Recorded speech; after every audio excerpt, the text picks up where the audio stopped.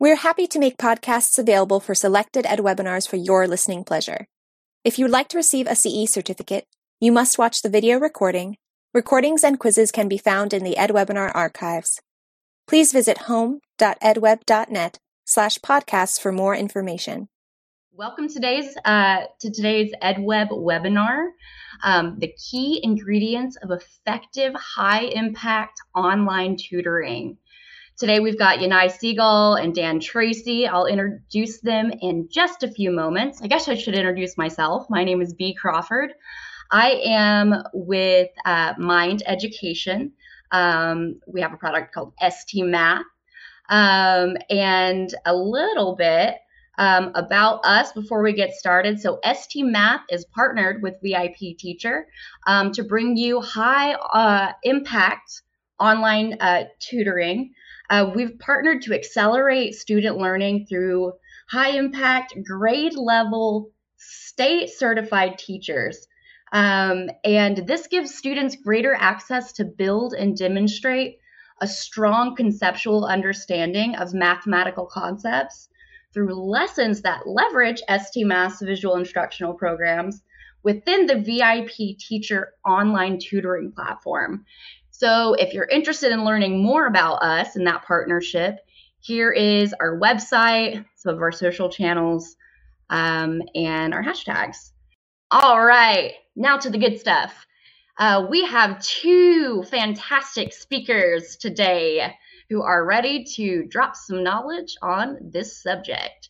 So I will pass it over and let these guys introduce themselves. Yanai Siegel and Dan Tracy. Go ahead, Yanai. Nice to meet everyone. Excited to be here and talking with you. I am the Director of Global Partnerships for VIP Teacher. I've been working with ST Math, Dan, and Bea from the beginning of our partnership, and really excited to talk to you all today. I oversee all of our efforts in the high dosage, high impact tutoring, and prior to this, I worked mostly in ed tech. Before this at Photomath, and before that at Learn with Homer or Begin Education. And I started my career in the classroom teaching middle school special education. So have a lot of respect for all the teachers on the call today. And I'm Dan Tracy. If this webinar goes great, follow me on Twitter. If it doesn't go that great, you can talk to Yanai. He's the guy that put it together. Yeah. I'm the Director of Math Innovation at Mind Research Institute, who's now become Mind Education, the creators of ST Math. I've been with the organization for well over a decade now, and just kind of really poking at how do we get students all across the nation from all different demographics beyond proficiency in math. And so we're kind of excited for this partnership with VIP Teacher to really drive that home. Yanai and I met a couple months ago, and we kind of had this collective vision of how do we improve math learning by utilizing tutoring. And so we kind of started marching down this road, dove into a lot of research around what is going to be most effective, and kind of crafted a program around that. And we're going to kind of explain what high impact tutoring is, and then kind of our take as a partnership on that, and how that is going to be a deeply impactful thing for school districts across the nation. So when we think about the tutoring landscape, what we've seen is essentially this journey that almost the entire education landscape has been on around tutoring for long before COVID even started. So the journey is this idea of awareness, consideration, and then decision making. And so as students or as school districts started to realize, wow, there's a increased need for a tutoring solution, they started asking questions like, well, what is the best tutoring solution? How can we do it? And what are the tools that we need? And then as they've said, okay, now let's consider actually doing this, school districts are now clearly defining what the problem is. And the interesting thing about, as we've had these discussions with school districts, is that it's not just a COVID problem. Like anyone from outside the education space goes, oh, we got to do catch up from COVID. But the reality is math scores have been dropping over the years. And we know that this is going to be a solution that is going to have a long-term impact. And so many districts and even states are bracing for how do we create tutoring as part of the normal school and district interaction with our students. And then as they start making decisions, they're deciding like what is the correct tutoring solution for us, and districts are kind of allocating budget to invest in this long term. And we've seen that at the state level. So if you're kind of in the educational news, you'll realize that Tennessee has invested lots of money and resources into making this a long-term solution that's happening in perpetuity year over year. And Illinois is marching down that same exact road. And so this is not something that's going to go away. So we should be asking really meaningful questions around what is tutoring and what is going to be the most impactful. And one of the organizations that's doing that is the National Student Support Accelerator. And so this organization has really kind of taken all the research and put it in one space and started just promoting this idea of high impact tutoring. And so the way that they're going to define high impact tutoring is, as you see on the screen, substantial time each week of required tutoring, sustained and strong relationships between students and their tutors, close monitoring of student knowledge and skills, alignment to the school curriculum, and oversight of tutors to assure quality interaction. So that's kind of how they're defining it. And we're going to unpack that bit by bit. And so, I think and to add on to what Dan is saying, especially as it relates to what the National Student Support Accelerator has defined as tutoring, as well as when a school is in that decision-making process. I think all the research has shown that high dosage tutoring is successful. And there are many ways to implement that within a classroom, within a district. But there's been a lot of research, and it has shown that having a teacher, having that direct relationship with students on multiple times a week and in small groups has really made a difference in their learning and in their test scores. And so, there are different ways to do that, whether it is in person, online, there's, and a lot of this conversation now is in regards to ESSER funds. And as Dan mentioned, the reaction to COVID, but this has been a proven successful way to use to make an impact in the classroom from pre-pandemic.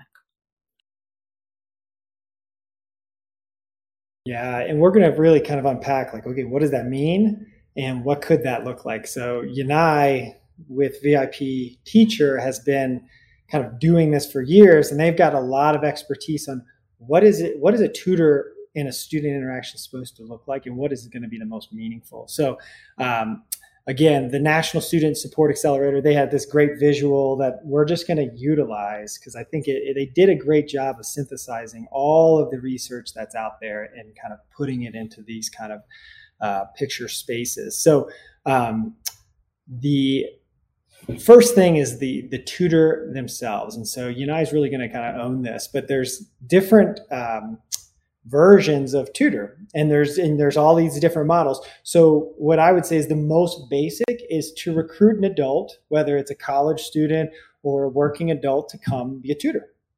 And then the next version of that would be an actual trained adult, an adult that has gone through some version of training to be a tutor. And then the last, and what I would say best, would be actually a certified teacher that's tutoring. And so one of the things that they're really pushing is this idea of this consistent tutor, that the tutor is matched and paired with the student for the duration of the tutoring that they receive. And so, Yanai, can you speak a little bit to that idea of pairing tutors and what difference that makes in the students' outcomes? Yeah, and I think that that's one of the main facets of successful tutoring, right? Is creating that relationship between the students and the teacher who is overseeing the tutoring. And that only happens by having a consistent teacher throughout the program. So, as Dan mentioned, right, a lot of the programs could be 3 times a week over 10, 15 weeks, and you have 45 sessions. Not only do you want the student to get to know that teacher and become comfortable with them, because that might take a few sessions, but you want the teacher to understand those students, see where they're growing, where they're challenged, and then provide that feedback to the school teacher or the administrator, whoever is getting that data back. And so having that strong connection is really important. And I think it goes beyond certified teacher, right? Certified teachers obviously are kind of like a common refrain now in tutoring, but you also want teachers that are adept at using technology. So our teachers have taught over 200 million classes and have reached over 1.3 million students. And so they're familiar with the virtual classroom, with even in person, and using different models to engage with students. Sometimes, right, you could have a certified teacher who is used to 20 kids in front of them, but then in a virtual setting, it might be a little bit tougher.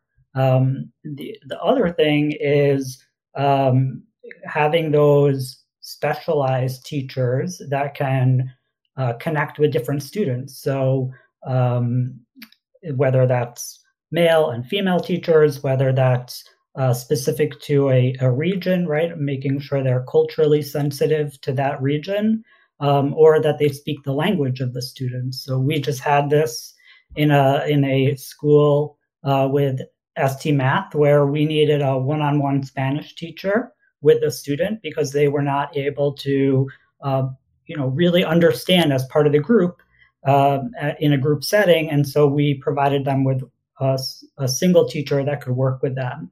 And then they gain that relationship, which we said is so important. And that is across languages. We were just looking at how many teachers we have that speak Farsi and Urdu for certain programs, special education. You want to make sure that your teacher is able to connect to the students and the students are able to connect to them. And that makes a large difference throughout the program.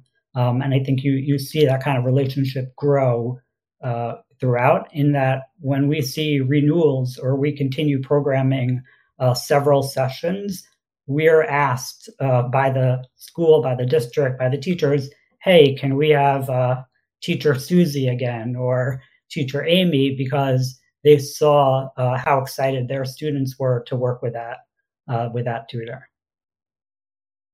And can you talk a little bit? So you have this large subset of multilingual teachers. How did you guys create that, and how many total teachers that are certified in the United States do you have? Yeah, so we have a network of 70,000 teachers, and so very, very large. We initially really focused on international ELL, so teaching students internationally English, and we built a large teacher corps, over 200,000 teachers at one point, that were helping teaching these classes, around 200,000 classes a day. And we were able to take those teachers, as we saw the need in US-based classrooms, partner with an amazing company and curriculum like ST Math, and bring that to students here in the US. So it's, and for our teachers then, right, we want to make sure that they're skilled in the ST Math content and how to teach that. And we'll show a video a little bit later of one of our teachers overseeing that process. And so our teachers will go through professional development. They will go through both live workshops, asynchronous classes, really understand their curriculum, take an assessment, and once they've gone through that, they will start teaching those classes so that they're really engaged and understanding the ST Math content. And then our teachers are just amazing. They've created a really strong community of sharing with each other the resources, the best practices, and they share that. We work with mentor teachers to kind of help newer teachers. And so we've put a system in place that as programs grow and as we bring on more teachers to a new program, they can really support each other. But in terms of finding the right teacher for the right program, when you have 70,000 teachers, it's kind of a good problem to have, in that you either survey your teachers or find out from them what their expertise is, whether it's subject matter expertise or whether it's what languages they speak. And then we directly reach out to them when we need a specific support. And how is that different from other models that you see in the market? Yeah, great question. I think, there's a few different models you see. One is on demand, and I think I saw somebody ask about Tutor Me, which is a great program, but on demand, we see it more as homework help, or I have an issue right now where I don't understand a math problem, or I'm having issues with my science, understanding it, how I'm going to connect with a tutor and ask for help immediately. You're not going to gain that relationship with them, and you're not going to maybe understand the fundamentals of what you didn't understand. You're going to get help with the problem at hand. And from a macro point of view, we're in the industry, right? The usage rates of on-demand tutoring are pretty low, right? They're less than 10% of actual students are using those programs like a paper that are out there. But they definitely have their role, and I think better to get support from a live person than going to Google or asking Alexa or ChatGPT for support. The other model we see a lot of times is in person, and this is getting more and more popular. I think the issue you see there is definitely in terms of supply. So you will not necessarily be able to get your certified teacher teaching in the classroom because they're probably working in the school at that time. Whereas when you have different time zones, right, an East Coast teacher can teach on the West Coast during school or in an after-school program just because of the time zone. So the in-person mostly relies on adults that they're training or college or graduate students. I think one of the issues you see there is just teacher quality and how much training they have within the education sphere. The other is attendance. So if your in-person tutor does not show up, you're going to miss that lesson. Whereas, things do come up where one of our tutors is not going to be there, but we have a substitution feature where we have substitutes awaiting and waiting in the classroom in case the teacher does not show up for any reason, and they will jump into the class within 2 minutes. And so that allows, right, the classes to always go on. We have around a 98% attendance rate with in overall. I think with ST Math, we're at 100% of attendance of teachers coming, whether it's the main teacher or the substitute teacher. So, they all obviously, then you're also working on in-person.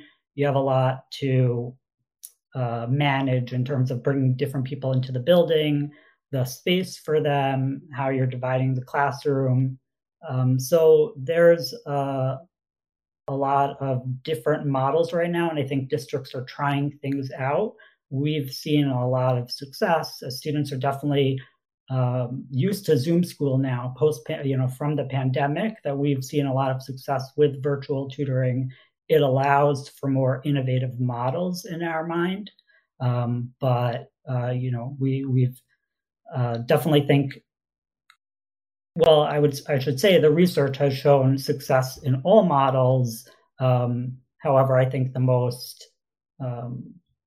best model we've seen is the certified teacher in a remote setting, working with students in school or after school. And Dan will talk about that a little bit more. And also bringing the best curriculum to the students, right? I think we give a lot of credit to our teachers. You need to match that with the right content. And that's why we're so excited about our partnership with STMath. Awesome. So the next component is this idea of data. And so there's data, just general, like, oh, we got a bunch of data. Then there's quantitative data. But then, like, what I would say is the gold standard inside of a tutoring space is quantitative and qualitative data. And so data informs tutoring sessions in classroom instruction. So this is kind of where I would say we differ a little bit from the NSSA in ideology. And so there's this large movement that happened around data where it was like, oh, we got to have data-driven instruction. And that's an interesting idea, that you're going to get data from a student and you're going to take that data and you're going to alter curriculum or alter choices that you're making in the classroom based on that data. And the reason I find that interesting, and this is just an anecdotal story, but everyone has one of these anecdotal stories where, so I've got a preschooler in a Montessori school and I love math. So I'm going to teach my kid math. So every single day I'm working with numbers and adding and counting with my little boy. And we have a parent-teacher conference, and the parents or the teachers, they tell me, they're like, well, Dan, I'm a little nervous for your boy. He doesn't recognize his numbers and he's having a hard time counting. And I go, well, that's interesting. And then I point to the number 20 and he goes, that's 20. And then I point to the number 7. He goes, that's 7. And then I point to the number 9 and he goes, that's 9. But if you flip it upside down, it could be a 6. And so this is coming from preschool. So they administered a test to our student, but the test didn't take into account that my boy is shy. And likewise, I guarantee you everyone has a story of a kid who's taking a test and they see a butterfly out the window and they just perform very poorly. So when we think about data at the school, it should be used at this overarching district and state level to inform decisions that are being made around curriculum, what is working and what is not working. But at the classroom level, we should rely on teachers and the human interaction that they're having with their students. And the curriculum companies like us at Mind Research Institute, we should take our big data sets, the size of the moon, and build curriculum that works and use that and not put the onus of changing the curriculum on the teacher. That is an unmanageable task.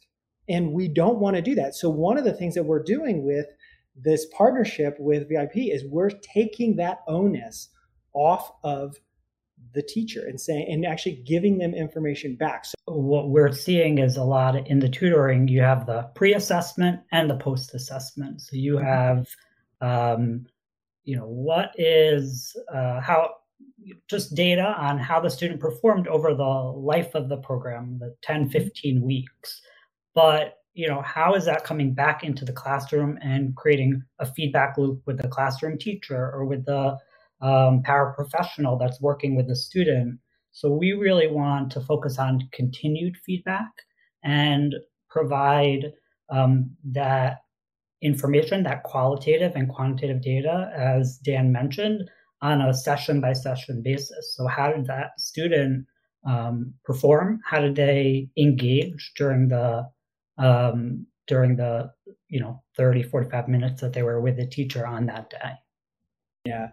So just kind of an analogy to wrap your head around what we're talking about is the airlines don't go to a pilot and say, hey, you need to increase the fuel efficiency of the plane.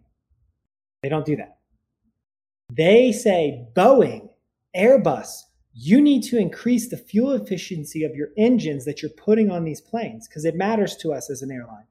And as a pilot, they can make micro adjustments that slightly improve the fuel efficiency based on how they fly. But the onus of responsibility, the overwhelming responsibility, is on the makers of the airplane, not on those individuals flying it. So to ask the teachers in the classroom to be the ones to make these major adjustments is really an interesting concept when that's not their training.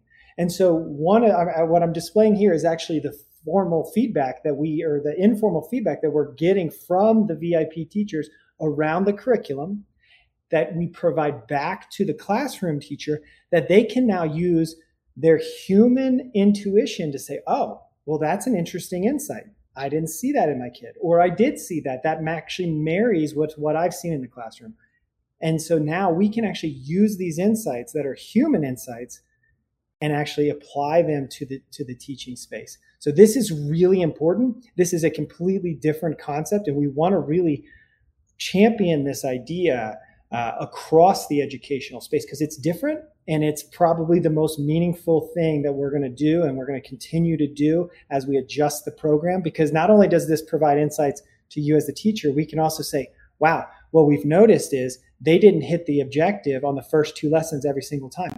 How can we adjust those lessons now to do a better job? And so this is really what we're after when we talk about data, is actually saying, how do we let humans be humans and let the companies that build curriculum make better curriculum? And that's really what we're after when we talk about data. So going back to this, so we believe that the data should actually inform the humans teaching the students to give them better insights. And the curriculum should be adjusted by the curriculum provider to do a better and better job. So then the next part of this is the actual instructional material. And this is going to be really pivotal when we talk about designing models that are going to be the most impactful for students. So if you've ever tried to change the oil in your car, you know that if you don't have an oil wrench, it is very difficult. But if you have an oil wrench, it's actually very easy. I can do it in like 10 minutes. So we want to have the right tools for the job. So oftentimes when we think about curriculum, we want high quality instructional material, but we want it to be designed for the use case.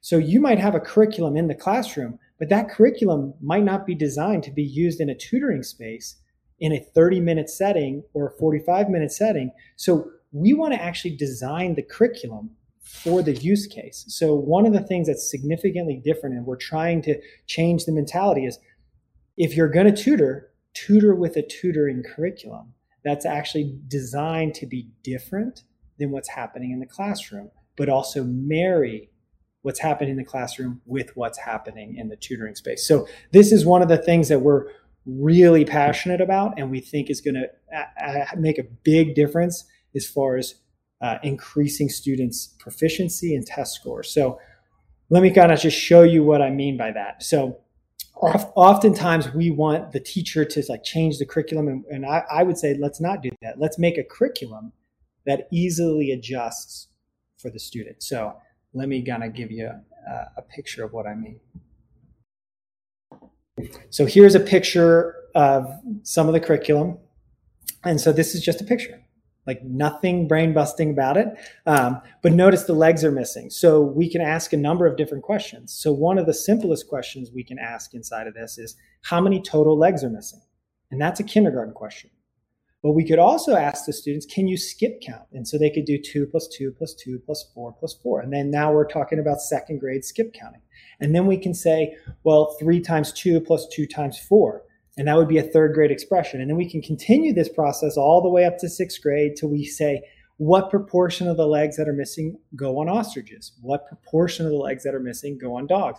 And so inside of a single visual, we can ask multiple questions, and allowing the curriculum, the actual design of the curriculum, to allow the student and the teacher to adjust to actually get the intent of the student. So if we see a student touch every single leg, well, we know they rely on a counting mechanism to solve this problem. If we see a student just count every ostrich, well, now we know that the student is actually using a skip counting mechanism to solve this. So we can actually gain insights into this way the student interacts. And this is the power of a well-designed curriculum, is it actually gives you insights that no computer can give you. As the teacher watches, they gather these insights. And then what we can do is actually drive them into the strategy we want. So we can actually force them to actually start skip counting. And then we can force them to move into an expression by actually taking away parts of the visual, reducing that scaffolding, and then we can slowly add in symbolic representations. So this is very similar to how you've pretty much learned everything. You add context, and then you translate the context into the algorithm until we can move to a fully symbolic place. So this is how every single ST Math tutoring session is set up, where it starts fully visual and then moves to the symbolic space where the kids are starting to translate these ideas into meaningful math concepts. So this is one of the important things. We know we can do this because we've seen it for years. And I'm going to just let Yanai kind of talk about what he's seen when this happens in those tutoring sessions with his teachers. Yeah, thanks, Dan. I think, what Dan is mentioning is the importance of doing an interactivity within those sessions. So usually these sessions are 30 minutes, 3 times a week. You want to make sure that not only are the kids excited for it, but they're engaged during those 30 minutes. And what's so great about ST Math is that the puzzles are interactive. The students are able to engage with them on their own, and the sessions are set up so that not only can the students work through the puzzles while the teacher is watching them, there could also be a discussion around how Dan just described what happened from visual to symbolic, where the teacher is more leading it. And then you can take that concept and turn it into word problems or solving a problem like this based on what the students have learned. So each session is unique on itself. It's different and it's interactive. So the students get really engaged, and our teachers, they see that aha moment when that student gets it for the first time or struggles through something and then needs a little bit of support and gets it on their own and is, super excited. Again, it's that aha moment of, hey, I figured this out. I know what to do. And, it starts with that visual aspect that kids are excited to be doing. They're working in groups with students with peers that are on the same level of them. And that makes it really helpful. They don't feel embarrassed or competitive, right? We have like a very intelligent algorithm to make sure that students are paired together in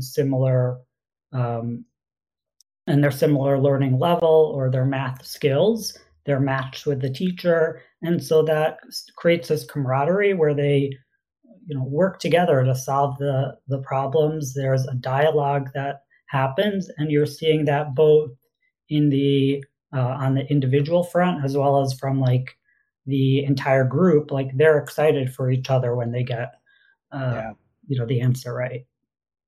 And this is really important. So learning is a doing activity. It is not something you can't listen harder, but you can try harder at something you're doing. And so we have to build curriculum where doing is the primary mechanism. And so since we're talking about doing, I'm going to have B put a link in the chat for you all, and it's a game. So we're going to play a game together.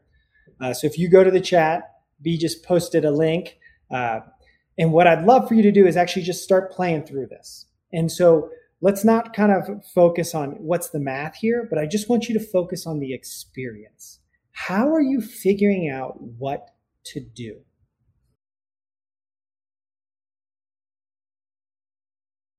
How are you figuring out what to do? And so as you play this, what you're going to notice is you make a choice and you experience that choice, whether it's a good choice or a bad choice. And so this doing then allows you to start figuring things out and making better and progressively better and better choices until you figure it out.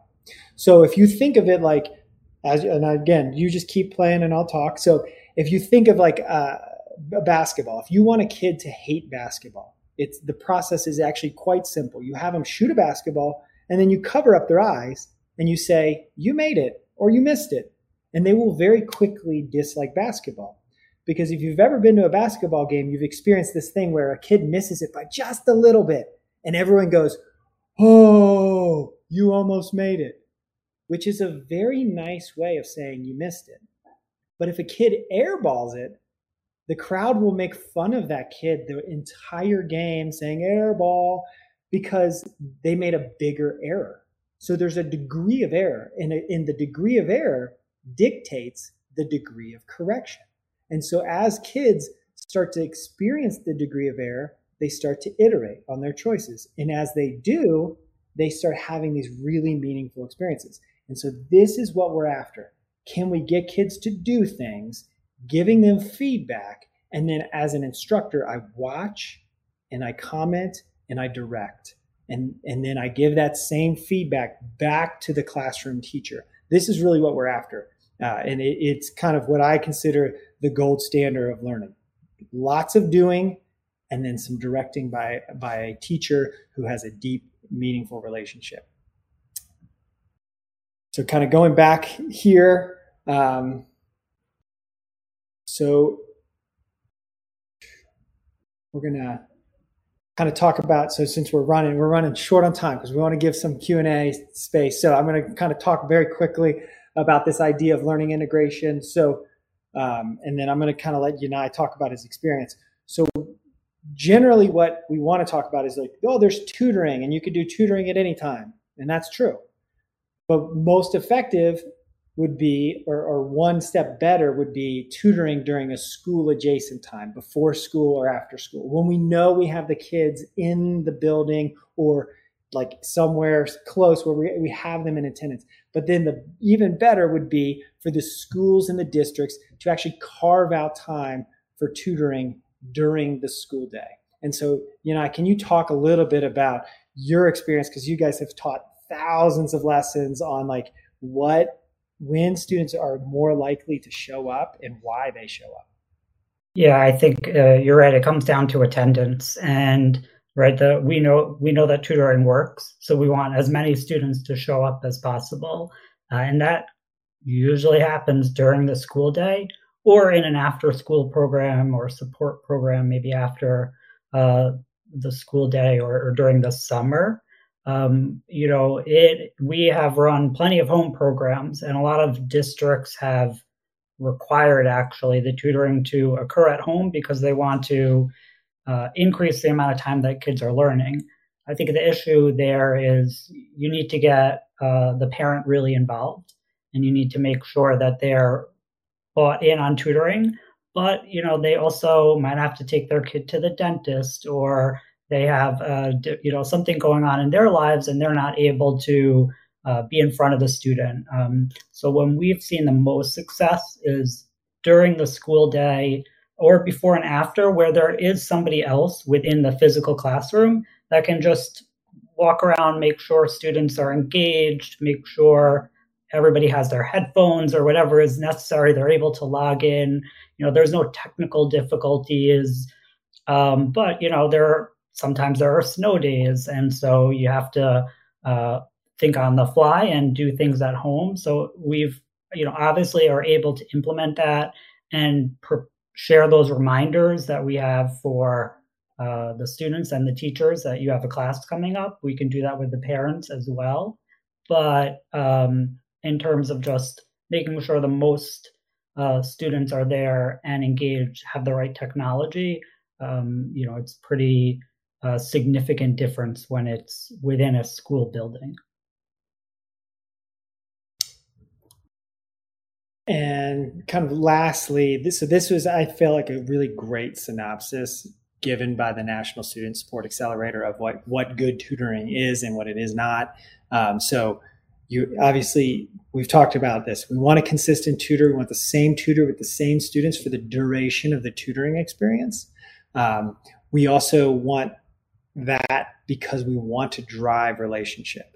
And every good relationship allows the student to feel more and more comfortable struggling meaningfully. So I always tell people, you ask the question, like, what's the difference between struggle and productive struggle?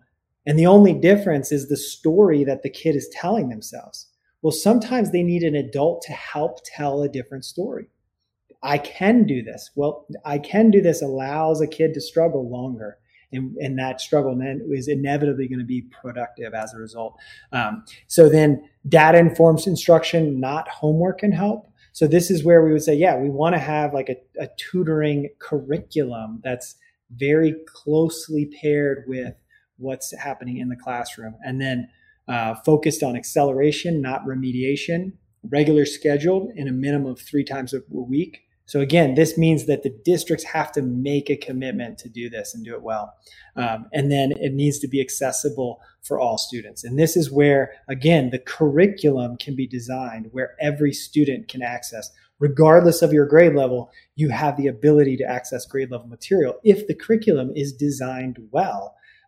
For curriculums that not designed well, that makes it very difficult. If it's very heavy linguistically, if there's a lot of reading, that obviously is going to preclude some students from actually getting to the curriculum. So we really want to build curriculum that's designed for all students, not a subset, and then build another curriculum for another subset of students. We can make curriculum that's designed for all students. So we're going to pause and look at the questions and see if we can't answer some of them.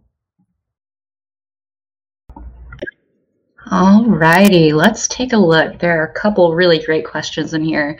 So one of the first ones that came in was from a tutor coordinator for their school district.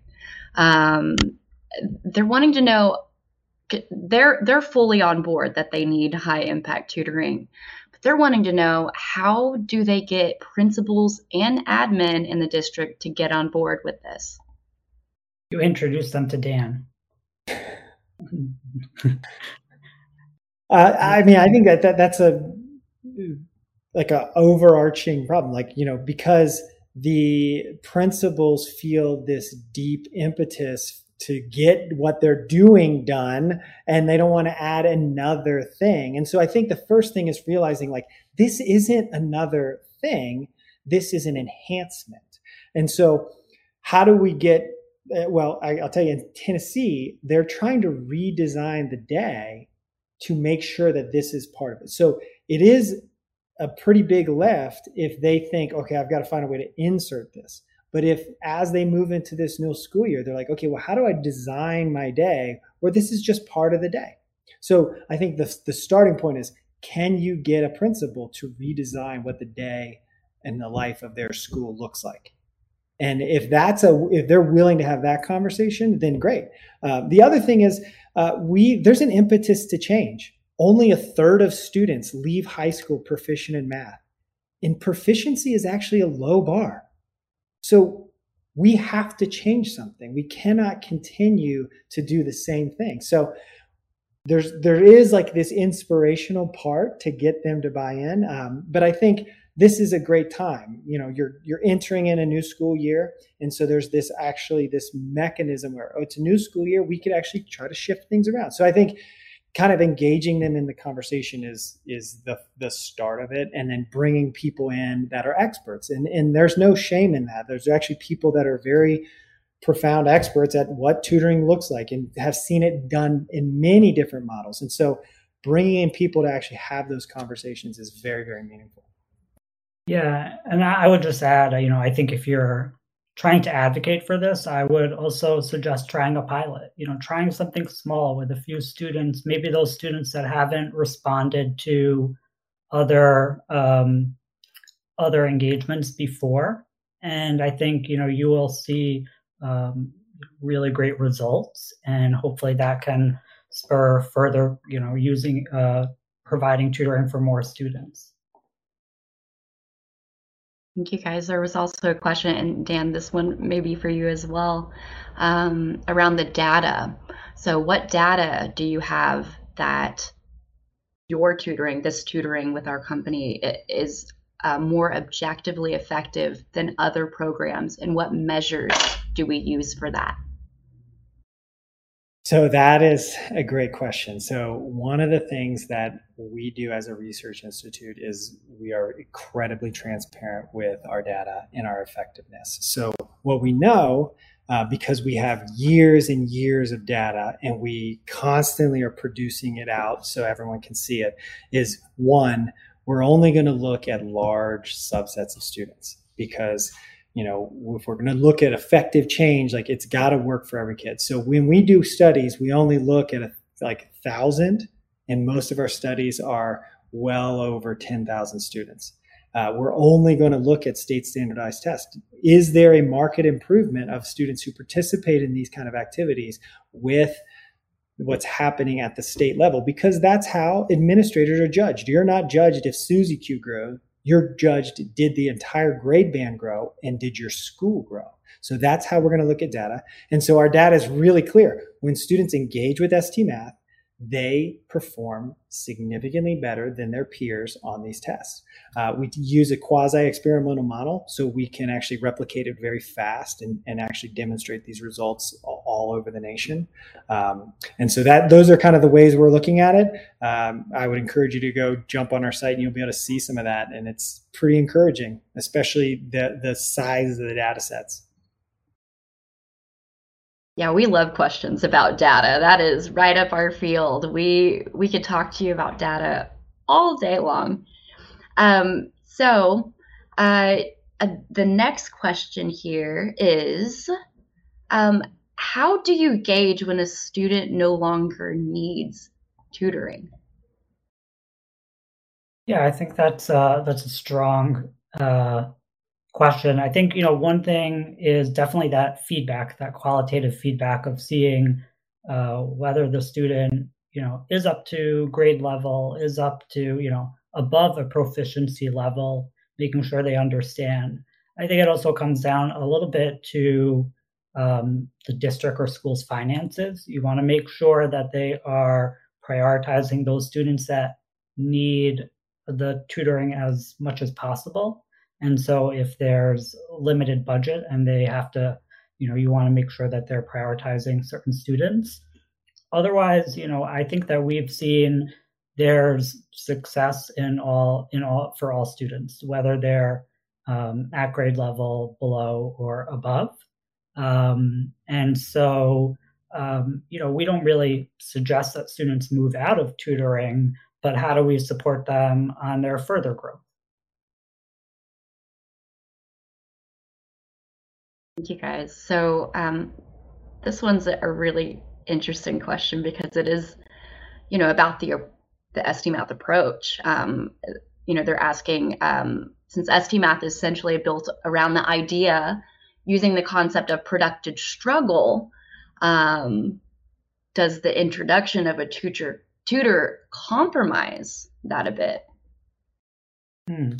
That's a great question. Actually, that's like such a unique question, and I'm glad you're asking it. So the idea of ST Math is kids are going to struggle. They're going to iterate through these choices. So what happens with the student inside of their mind when they're doing this is they get something wrong, they see the feedback, they make a new prediction. And then as they make that new prediction, they cycle back through that exact same process again and again and again. Well, at a teacher, and what we can do is as they watch the student and they actually see the student's intent and they say, oh, I see how you're approaching this problem. So they can actually see it because they watch how the student mouses, they see the choices they make. And what they can do is actually accelerate that iterative process for the student. So the teacher can ask very specific questions like, I noticed you did this. Can you tell me why? And so as the student verbalizes that, the student starts to realize oh, that was actually a bad prediction. Let me try this new prediction. So we're not saying that the teacher tells the student how to play the games. What we're saying is the teacher now can actually have deeper insight because they can watch just 3 students as they play and say, oh, I see what this student's doing, and I'm going to get them to make a different prediction. So the idea is to actually just accelerate that process rather than to just let the student iterate by themselves, because there are students who take a little bit longer to iterate. And so we can actually speed that up by an adult intimately watching and asking meaningful questions. Yeah, I think it's a great question because you brought up productive struggle. And what our teachers are trying to do is make sure that there is that awareness of what's productive struggle and what's, somebody is really struggling with and they need support.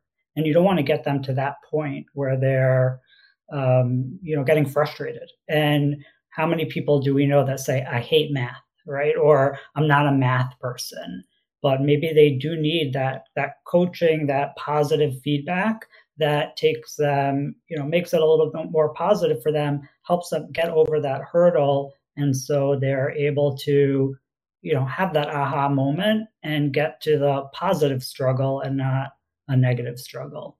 And Dan, I don't know if we have more questions, but it might be helpful for us to show that video quickly of everyone. That's actually great. That was our last question. Yes.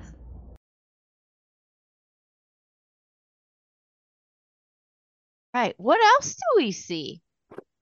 What do we think we need to do? Kira. I see pears. You see pears. Yes. I see pears too. I see so many pears. What do you think we need to do? So we see pears and we see monsters. What do we think? What do we think? So Gigi's gone to his next step. He has to think.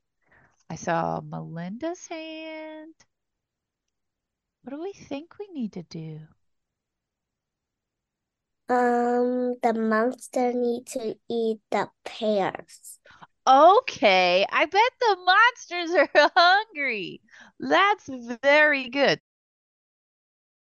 Now, let me check on LJ. How are we doing here, my friend? Ooh. How many pears does he need?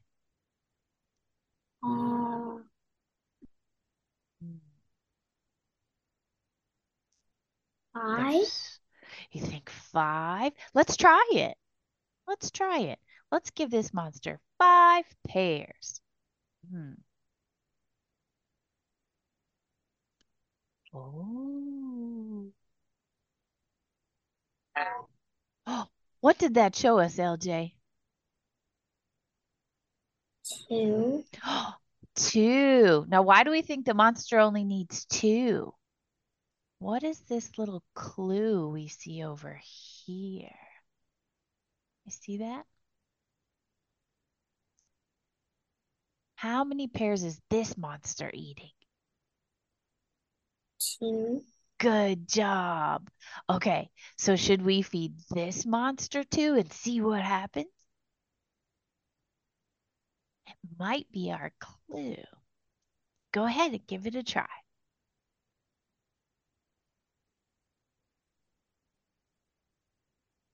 Dun da da da! Nice work. Okay, now, I like what you're doing. Counting those apples and your monsters. Nice work, LJ. Keep up the good work. All right, Kira. My favorite fruit. What is it? Oh, good job, my friend. You counted by 10s. We've got LJ counted by 2s. So we're skip counting, right? Now, how is this problem sort of like skip counting? What could we count by? Kira. 5. We can count by 5s. Who can count by 5s? Everybody want to do it with me? You can all do it together. Ready? 5, 10, 15, 20, 25. Nice. 30. Good job. Okay, so let's think about this. If we're counting by 5s and our case has 3 rows in it, how many cars can it hold? 15. Oh, LJ, you did it. Yeah, I think, right. I think you can see there that the difference between that productive struggle. And when a student, and allowing the student to really discover on their own and do what they were going to do, and the teacher is helping them get there, and then helping them get to the next level. And so I think that's a wonderful example of how our teachers interact with the students, make it specific for their learning, help them understand the problem at hand, but in a group setting. So it really helps everybody. And I think, what we discussed earlier is you saw that there were 3 different approaches there. There was the classroom discussion that was more teacher-led. Then you had the student-led, where the teacher is looking at their screens and jumping in and providing support there. And then you saw that being brought to a word problem at the end. And that's what I think is so wonderful about this partnership, is you bring the best of the VIP teacher network alongside, this amazing, engaging curriculum. Thank you guys so much. I love ending on the note of showing that video with monsters and pears and race cars. It helped me learn how to count. I would definitely be a lot more engaged if there were, cool things like that productive struggle. Thank you guys so much. Here is the information for Yanai and Dan. Tag them on social media if you have a cool aha moment, or you want to, brag on your certificates and your learning. And we thank you all for coming. And thank you again, Yanai and Dan. Yeah, thank you, everyone. This was a lot of fun. So really enjoyed it. And looking forward to continuing the conversation with anybody who would want to on Twitter or LinkedIn. We hope you enjoyed this EdWeb podcast. If you would like to receive a CE certificate, you must watch the video recording. Recordings and quizzes can be found in the EdWebinar archives. Please visit home.edweb.net/podcasts for more information.